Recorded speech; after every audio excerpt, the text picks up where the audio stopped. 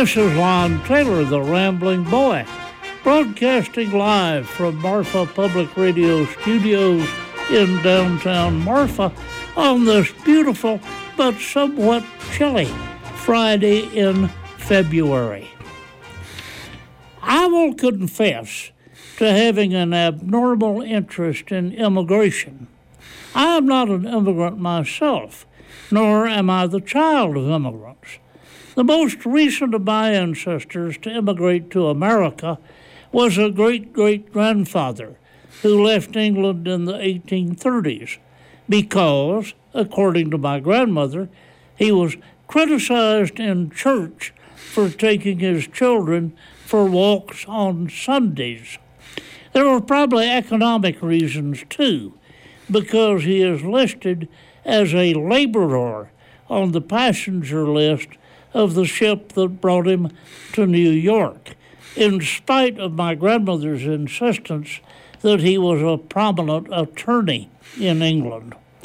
My other ancestors all came from England before the American Revolution, and probably included the thief and the tart that Stephen Benson Benet said once formed half of the first families of Virginia. I am what xenophobes call a 100% red-blooded American, and what Comber people describe as an old-stock American. Yet, I have always been fascinated by people who have given up everything familiar to cross an ocean or walk through jungles and across deserts to seek a better life here.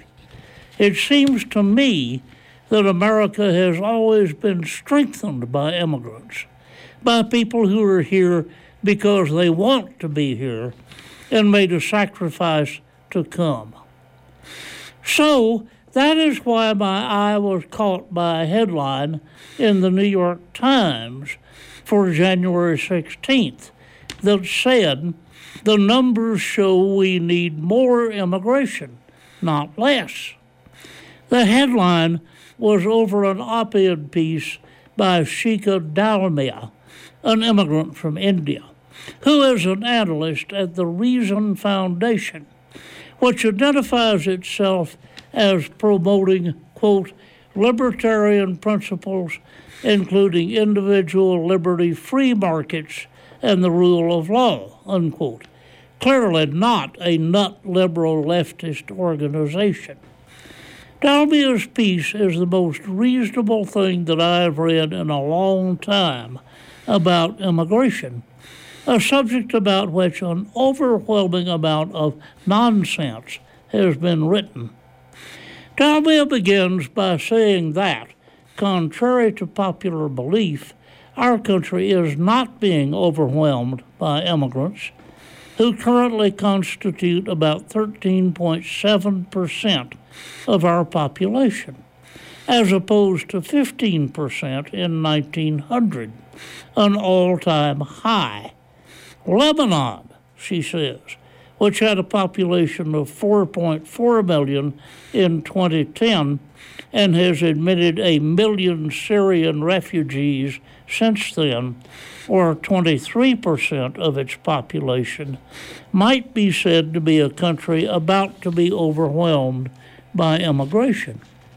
America's share of the foreign-born, she points out, ranks 34th among the 50th wealthiest countries in the world. 20% of Canada's population are foreign-born, and 28% of Australia's.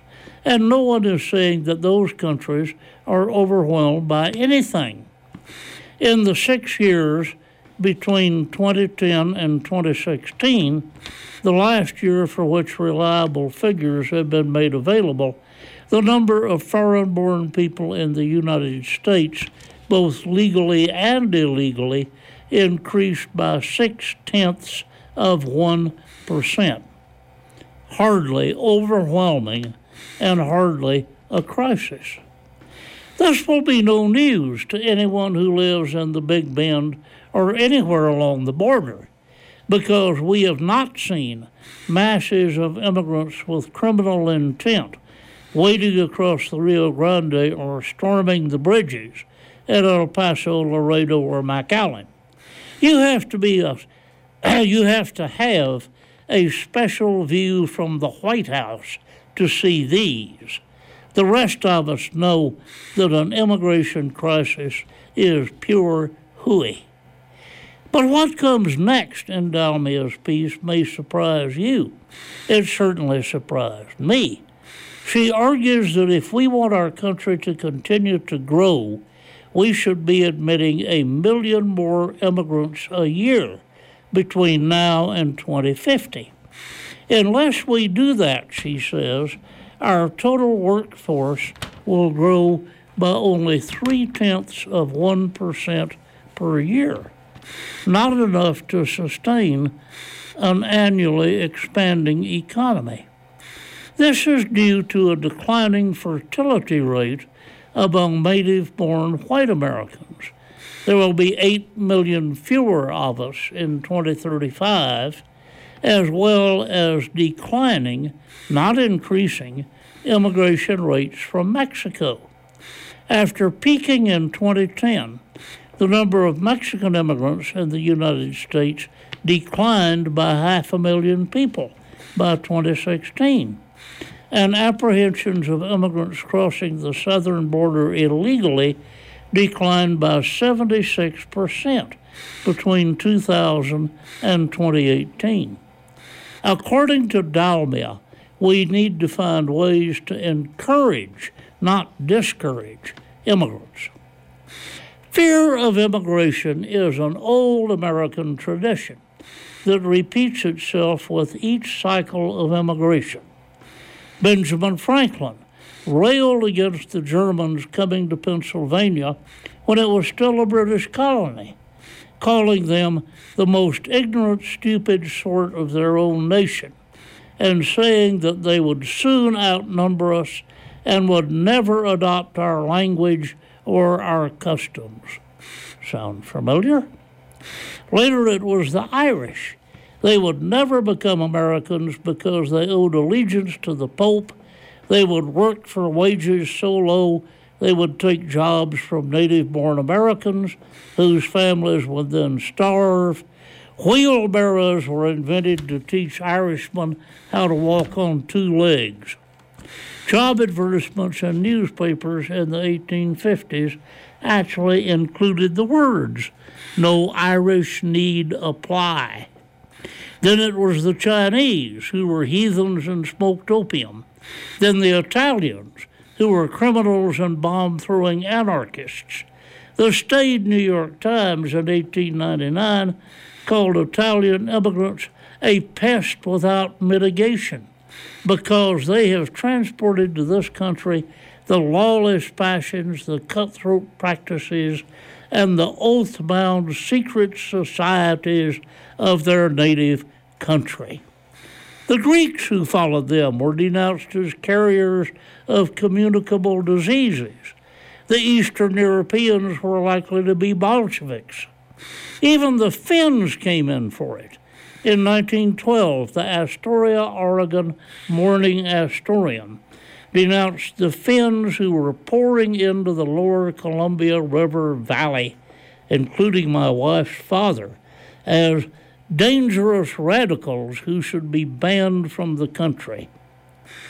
All of these immigrant groups have been assimilated into the American population, and all have brought gifts that have enriched and strengthened our culture. Now it is Mexicans and Central Americans who are a threat, even though third-generation Mexican Americans have first names like Dylan and Gidget and are unable to speak Spanish. Who will be next? Perhaps it will be us old-stock Americans. After all, we are real troublemakers. We were the first immigrants, and we started a revolution against the King of England. You've been listening to Lon Taylor, the Rambling Boy. I'll be back with another story at 11 a.m. next Friday. In the meantime, remember that you can read The Rambling Boy in the Big Bend Sentinel every Thursday. This program was made possible by a generous grant from the Summerly Foundation's Program in Texas History.